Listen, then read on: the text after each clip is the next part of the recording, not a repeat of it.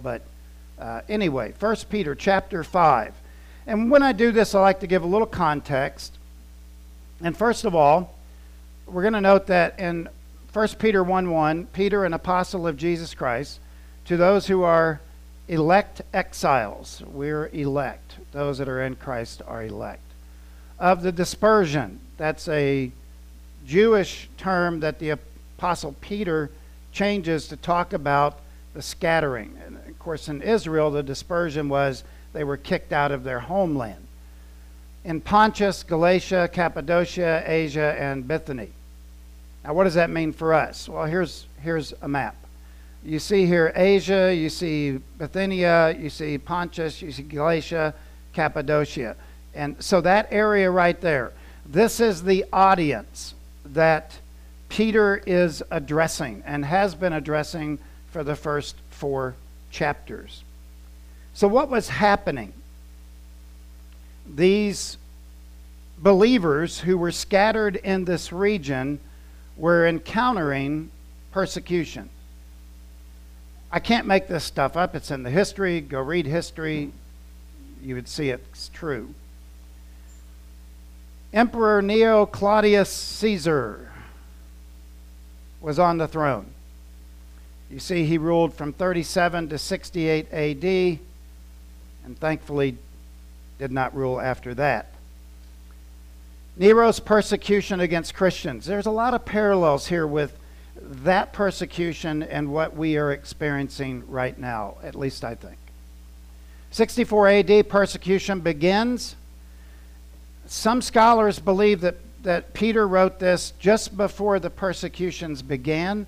Some scholars say it started exactly in 64, and some say that Peter wrote it shortly after. So we are in a ballpark around 64 AD is when the persecutions started happening. The persecutions were more social and religious. So if you were a born-again believer, you weren't in a certain social class. You were considered an outcast. Your voice was muted. And then there were religious persecutions. Slander, ridicule, discrimination against Christians began in earnest. Maybe 65, 66, 2 years into this, there was intense persecutions, and they intensified. Against that backdrop, against that environment, you see the shepherd staff. The pastor then had to help the congregation navigate the environment. Much like today, social media, you do realize, and I'm on several of them, social media mutes the Christian voice. In fact, you watch television, you watch any show currently on, Christians are painted as ignorant and dumb people. That's exactly what's happening in our culture today.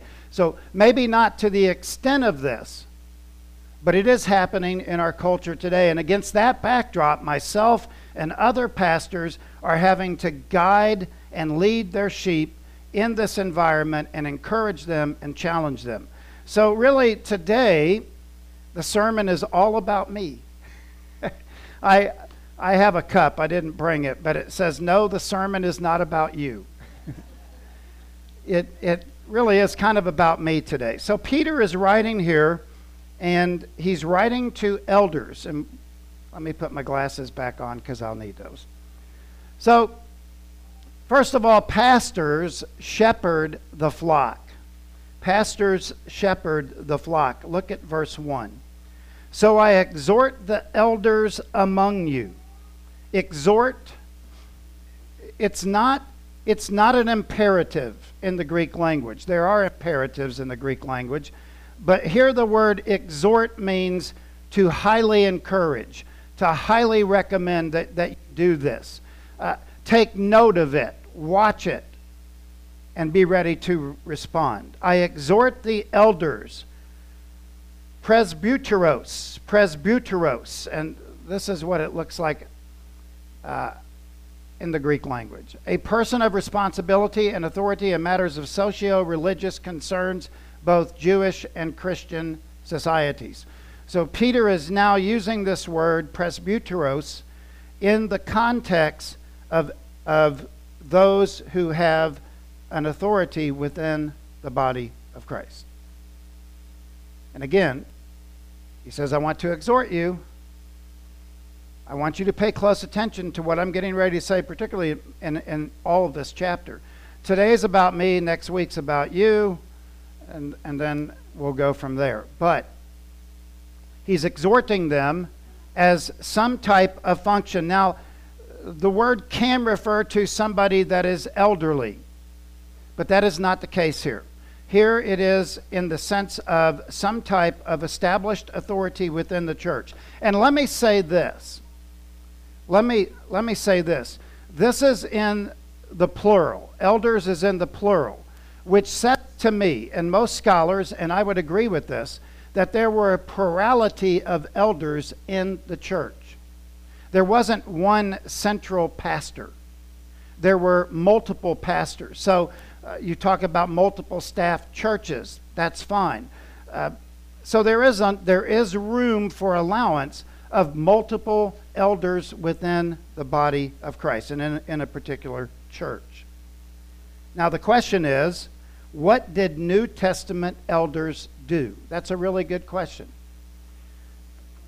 Presbyteros, I equate that with pastors.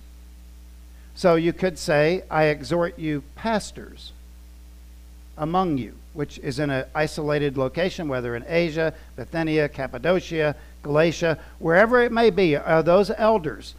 Maybe you have one pastor here and you have three over here. Depends on the geographics. So, what do pastors do? New Testament elders, and I'm going to give you just a few. Number one, they shepherd the flock. That's actually a very beautiful term. Shepherding is not beating. Some pastors make the serious mistake of thinking they can lord over their congregations. I've never tried to do that. There have been times in 33 years of pastoral ministry when I said, absolutely, we will not do this. Or absolutely, we will do this. Those are rare occasions. One time a church told me, the deacon said, the Bible is not inerrant. And I was floored. There's very few times. Shepherding is a loving term. This one, administrative, rule the church, guide or direct in 5:17, where Paul writes to Timothy, let elders who rule well be worthy of double honor. And that means double pay, actually. It's compensation. Double compensation. Especially those who preach and teach.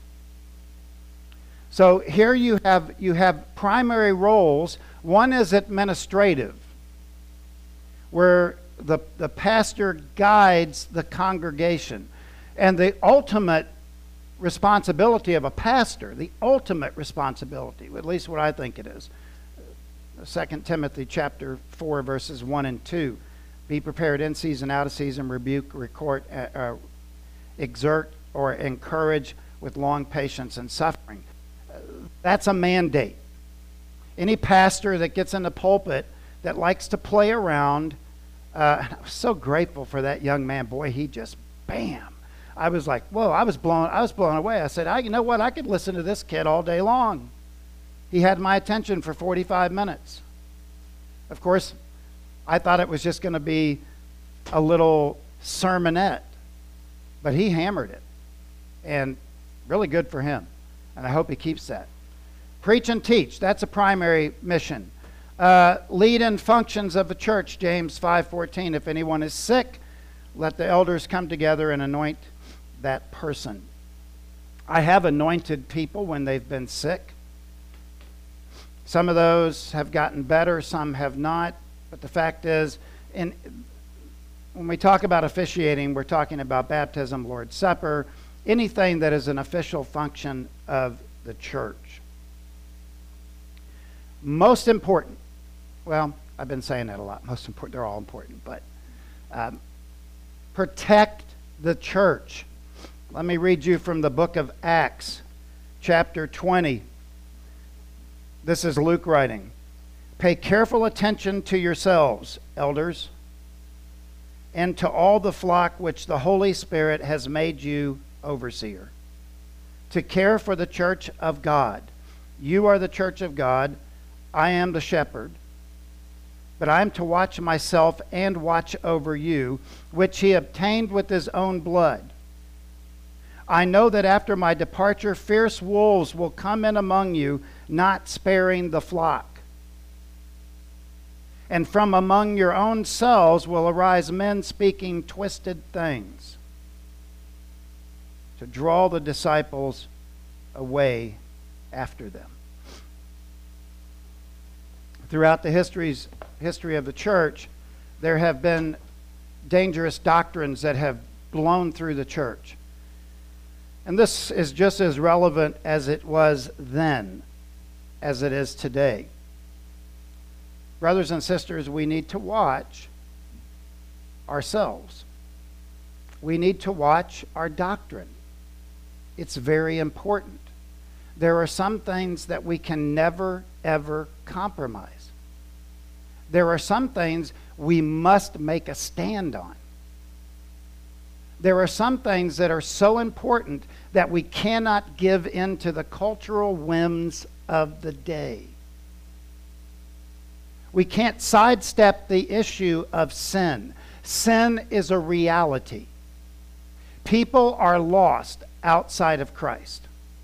And therefore, as a church and as a pastor, we cannot sidestep the issue when it's not readily accepted. So therefore, and we do that lovingly. We do that lovingly. Got to remember that. You look at Jesus' life, he spent time with sinners. Get out there, spend time with sinners. They need to know Jesus. Love them the way Christ would love them. So then, Peter now, having said, I exhort the elders among you, as a fellow elder and witness of the sufferings of Christ. Peter is simply saying, I'm one of you. And by the way, Peter was considered the day an ignorant fisherman. It's interesting. I've been in a doctorate program. I went through the doctorate program, and I can tell you this. There's people with PhDs and MDivs that are dumb as rocks.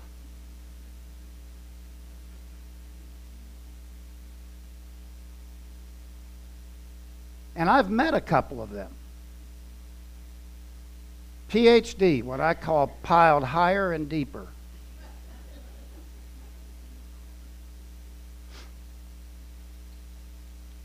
Peter was ignorant according to standards, but he was sold out for Jesus, and God used him in mighty ways. And yes, Peter has his faults. And by the way, all of us have faults. Look at King David.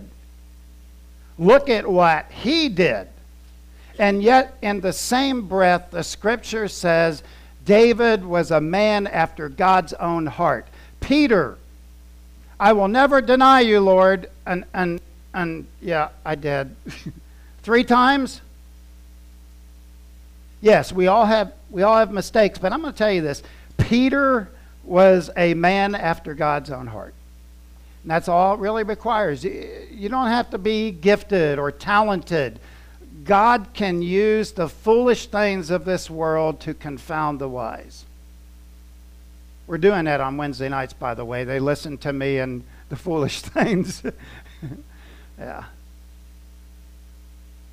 Then he mentions here the sufferings of Christ. Why? Why did he put it here? Not one commentator that I read gave it really a notice, but I think I know why. Because that is why we are doing what we are doing. It also checks our motives. When you live your Christian life, remember the sufferings of Christ. It will guide you.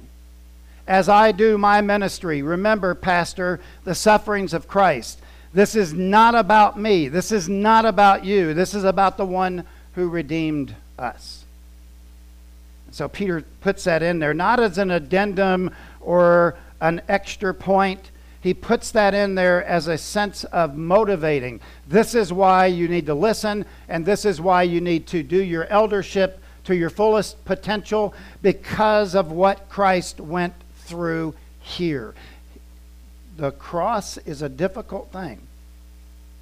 And yet Jesus said, if anyone would come after me, let him deny himself, take up his cross, and follow me. This is not an easy life, brothers and sisters. Go out to the U of I, go out in this community, and you talk about Jesus, wait for it. It's coming. So Peter says, as a fellow elder and witness of the sufferings of Christ, and here's the good news, as well as the partaker in the glory that is coming, that will be revealed. Koinonos. And the word partaker there, koinonos, means one who joins in. Listen. There is a glory waiting for you and for me. When we cross that finish line and we see our Savior face to face, it will be a glorious day. It will be a wonderful day to see Jesus face to face. And Peter says, although it's difficult in this life, and also you will have trials, and you will have tribulation, and you will have personal persecution, there's coming a day when glory will outweigh everything that we've experienced here. I don't consider that an extra point. I consider that a main motive. By the way, as you're living out there in this world, remember the sufferings of Christ, but also remember the weight of glory, which tips the scales. And the stuff that we go through now is fleeting.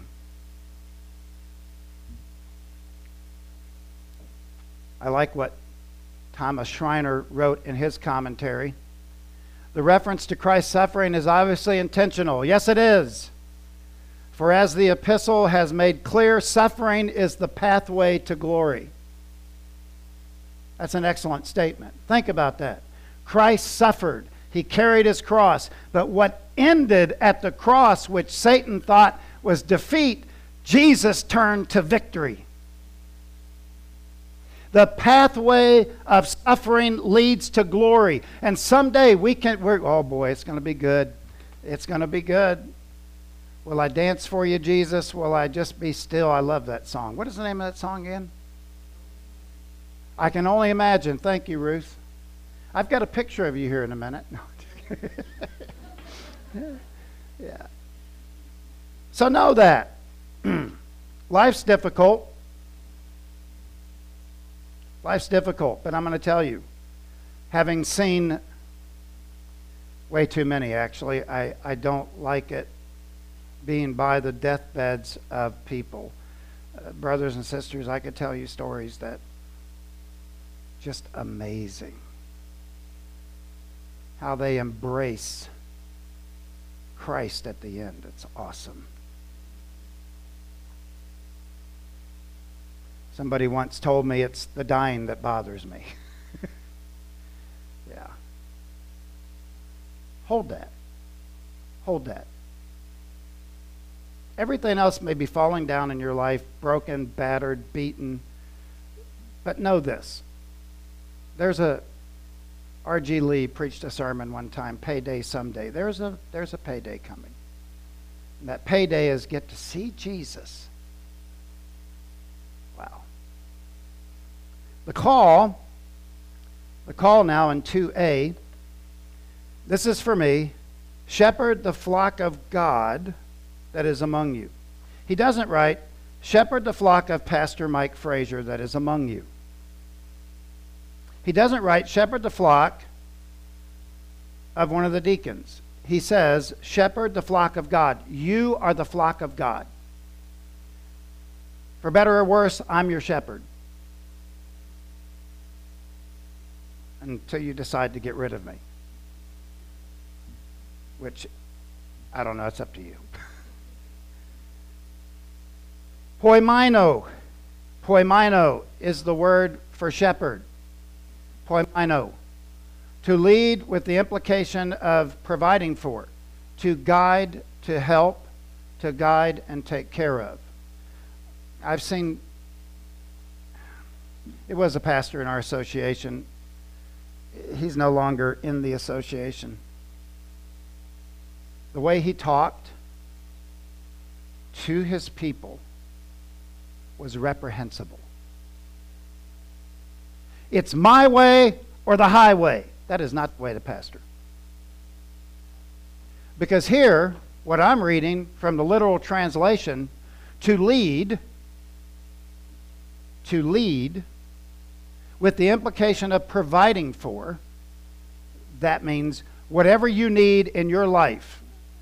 When you come to talk to me and say, Pastor Mike, I'm having a problem, I will give you some type of guidance or some type of something that will help you. That's providing for. Guide to help, guide, and take care of. My job is to take care of your spiritual needs. Now, there may have been times here, I can't remember them, my age starting to catch up. You've been a good congregation. I've never felt threatened. In fact, 6 years ago when we had that blow up, I felt very protected by the ones that love me. You stood up for me.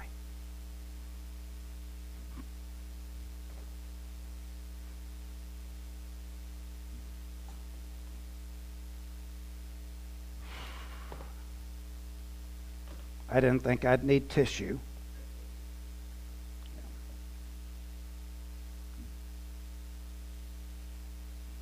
This is the image that I got in my heart this week. And I've switched over from Google to DuckDuckGo, but that's a shepherd. That is a really good image of a shepherd. It's not somebody that beats the sheep. It's somebody that loves the sheep. So a shepherd is a very loving image. Now, Ruth, I'm getting ready to show you. This is what it looks like in Israel. You see the shepherd, and right there is Ruth. I don't know why I just picked on you this morning, Ruth. No rhyme or reason. Yeah.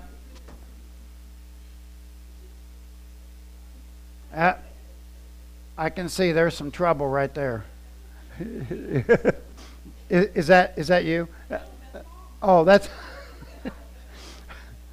yeah. So this is kind of standard. The sheep are around. The shepherd's kind of in the middle, kind of looking. Have you ever seen shepherds call sheep?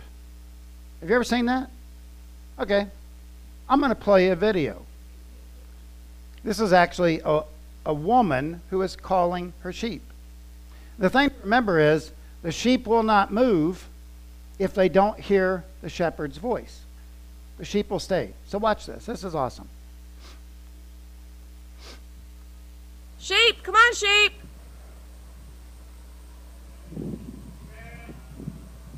Come on, sheep.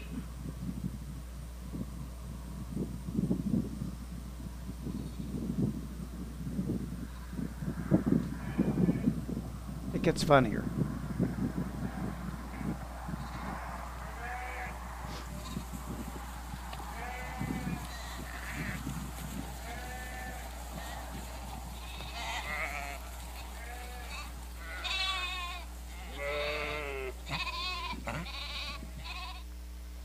Come on, sheep. Come on. Come on, sheep. No thanks.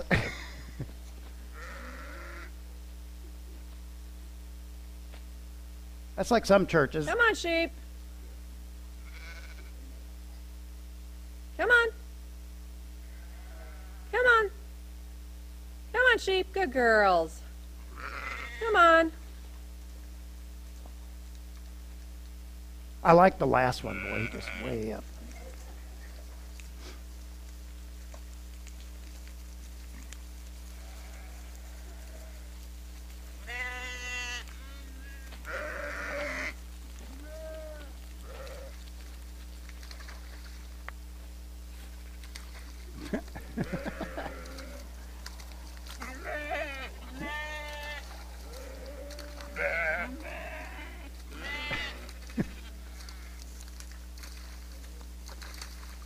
Now watch the last one, Superman.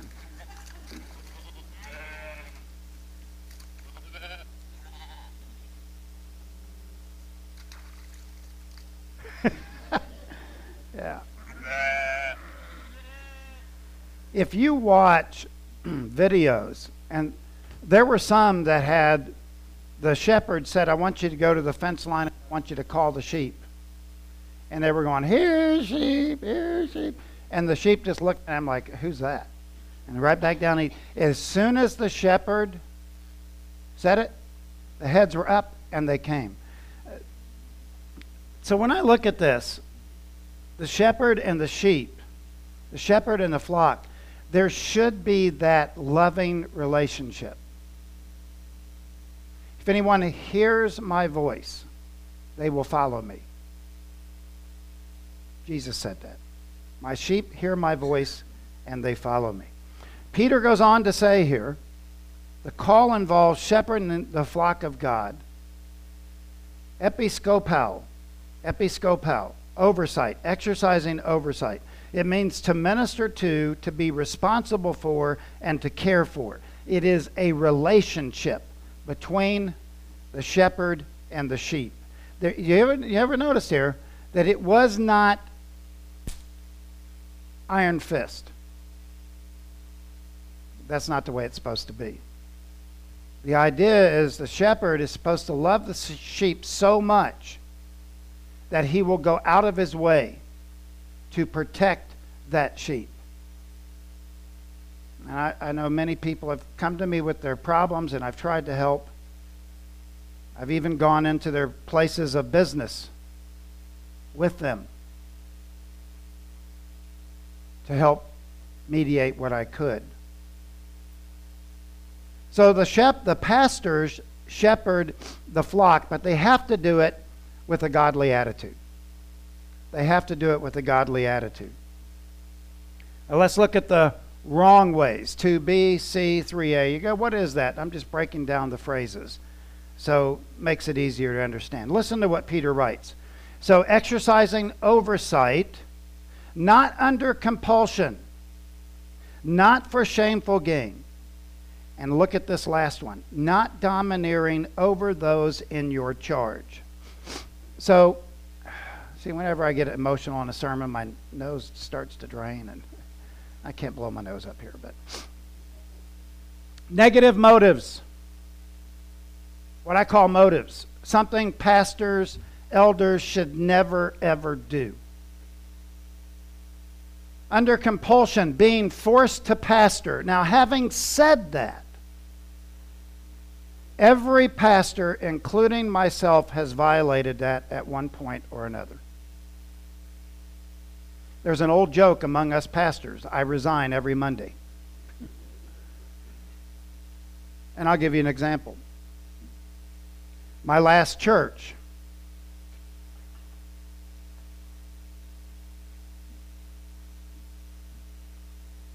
that was the most ridiculous issue. You remember that? Our church, I didn't know it at the time, had split off from the other church.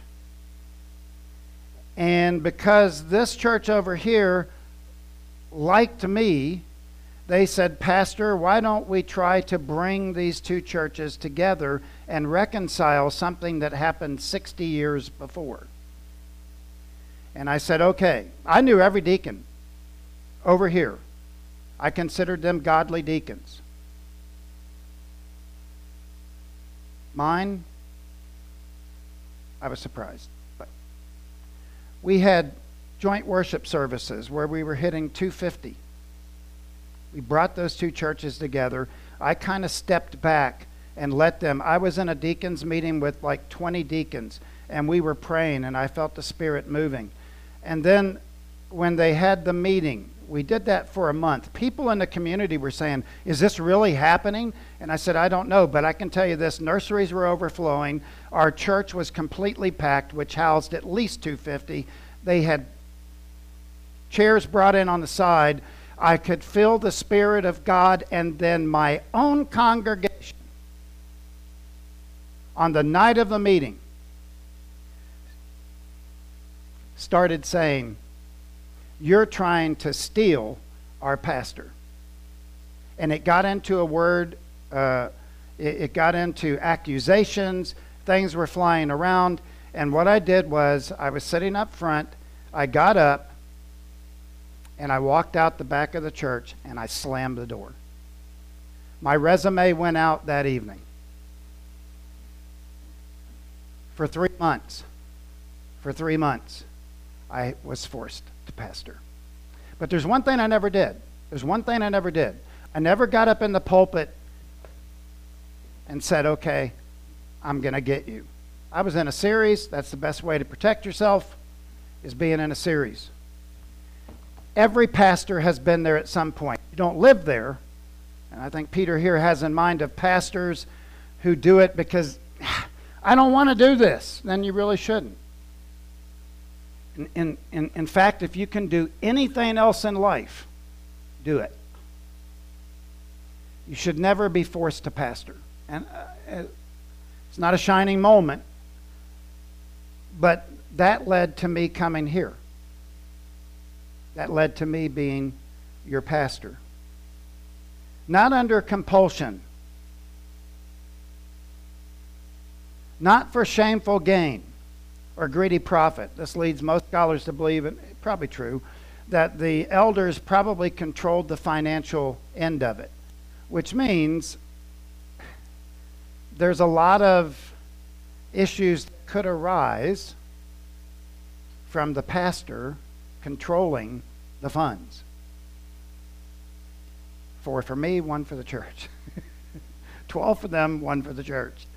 That becomes problematic. It's quite possible, because the church was still trying to find its way, that pastors did, and Peter was saying, you got to be careful. Eiskrotirdos, shameful gain. D. Edmund Hebert writes this: this does not prohibit the elder from receiving a fair wage for honest toil. Peter, like Paul, accepted the ordinance of Christ. The worker deserves a wage. But Peter is warning against taking up a work simply for material gain. Most smaller churches, medium-sized churches, it's usually not an issue. It's usually when you start pastoring the bigger churches, it becomes problematic. Or when you have a television show. Reach out, touch the screen, and pass me your green.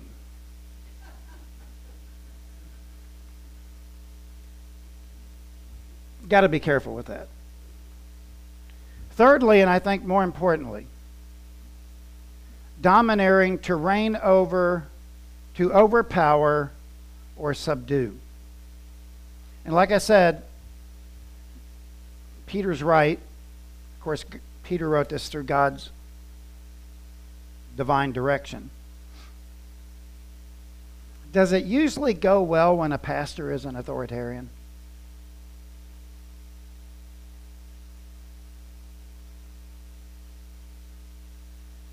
I met a pastor one time, it freaked me out.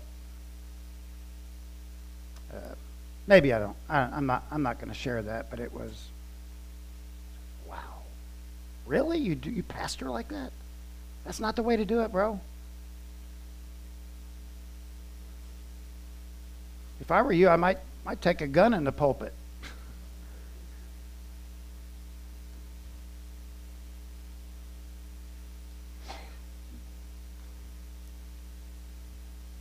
Hebrews 13:17. Obey your leaders and submit to them, for they keep watch over your souls. Let them do this with joy and not grief, for that would not be an advantage to you. Basically, a relationship exists between me and you. And I have to be reminded that I am the shepherd, but I am an under shepherd to the main shepherd. And so how I guide, I'll be held accountable to him ultimately. And I want to cross that finish line and say, I want Jesus to say, you did a great job. That's my whole goal in life. Sometimes doing a great job means saying no. Sometimes doing a great job means praying for you. But the bottom line here is there's negative motives that Peter says you need to avoid. Don't worry, we're getting ready to land. We're circling the airport. It's getting ready to land. The right way. The right way. Notice what he writes. Willingly as God would have you. Eagerly. Being examples to the flock. These are the, let me put it up here. These are the positive motives. Hekusios. Ah, heck. Hekusios. I better put it up there. Doing something without being forced. And I know I said this earlier, the joke is every pastor resigns on Monday, but most pastors, what I'm finding is they do take Mondays off. You know why? Because after this day, did you know preaching, I'm a little over today, but a 30-minute sermon is considered 8 hours worth of work. And by the time this afternoon rolls around, because you spend so much energy, so much effort, at least you should be so emotionally engaged with the sermon that it should be like work. And Luke, Paul said it. Double honor, especially those who are intent in preaching and teaching. Look, if there's not passion in the pulpit, how in the world is the sheep going to get passionate about living for Christ? And if there's a mist in the pulpit, there'll be fog in the pews. This is no time to mess around. And we have fun. I'm not saying you can't have fun. But the ultimate thing here is that you preach with all your heart and willingly doing something. Being around you guys and gals, I love, but you know what really drives me to the week is seeing what God has for me in that sermon and how he guides it. And I have to be sensitive to that and go, okay, I didn't think of that. But you do it willingly. And then, secondly, eagerly, enthusiastically, freely. Prothemos means zealously. And, that should be the general attitude. There are some days we all go through, it's another day, got to get there. And usually the praise team helps me get that adrenaline going. This morning, a couple of songs made my hands go up. And I get it. But you should always try to bring your A game no matter what it is. Never bring your B game. I try not to do that. There's some Sundays are harder than others. Have you ever tried preaching? One of the things about preaching is you have to know how to read an audience. When you read an audience, what I want to tell young pastors, when you read an audience, sometimes you need a sermon break. This sermon is brought to you by a video clip. The sermon is brought to you by this word. It kind of redirects. But he needs to be enthusiastic. That young man that day was enthusiastic. I don't know. Maybe his ponytail was going up like this. But I said, man, that was great. That was great. And the kid was, I say kid, he was probably in his mid-30s. But, of course, that highway mark for me is back here a ways. So anybody younger than me as a kid, yeah. But he was so enthusiastic. You can be enthusiastic and really not be on target. This kid was enthusiastic, young man, was enthusiastic, but he was on target.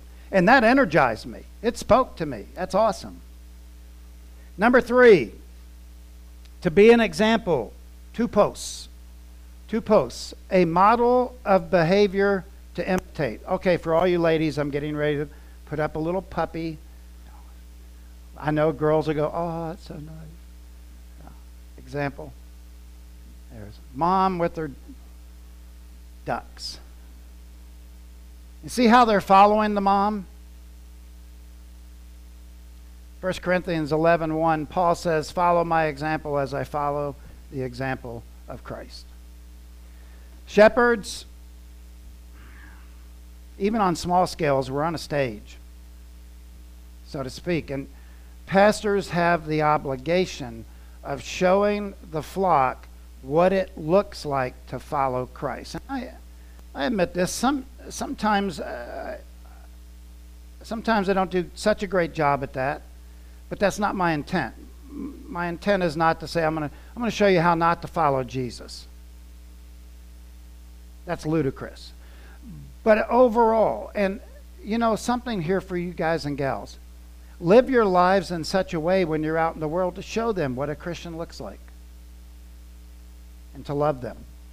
So, pastors shepherd the flock, and I just want to thank you. I want to thank you for your love, and we've received gift cards, and there's nothing I can add to that except to say thank you. I know many of you pray for me daily. I know that because you tell me, and you pray for Audrey, and I really appreciate that. That's huge. You say, well, I can't do anything. Well, you can always pray. Preached a revival one time, and a woman said, I can't stand my pastor the way he preaches. I was preaching the revival. She came up to me after the service. She said, I loved your sermon. It was so great. She says, I can't stand my pastor. He's boring. And I looked at her and I said, have you prayed for better sermons? It's like that was a revelation to her. Like, whoa. If a pastor is erring and he's out there, it needs to be done. But if you want better sermons, and this wasn't quite acceptable to you, then pray for better sermons. Pray for me in my studies. That kind of thing. Pastors shepherd the flock, but it has to be with a godly attitude, at least as I understand the Scripture. So anyway, thank you. Thank you.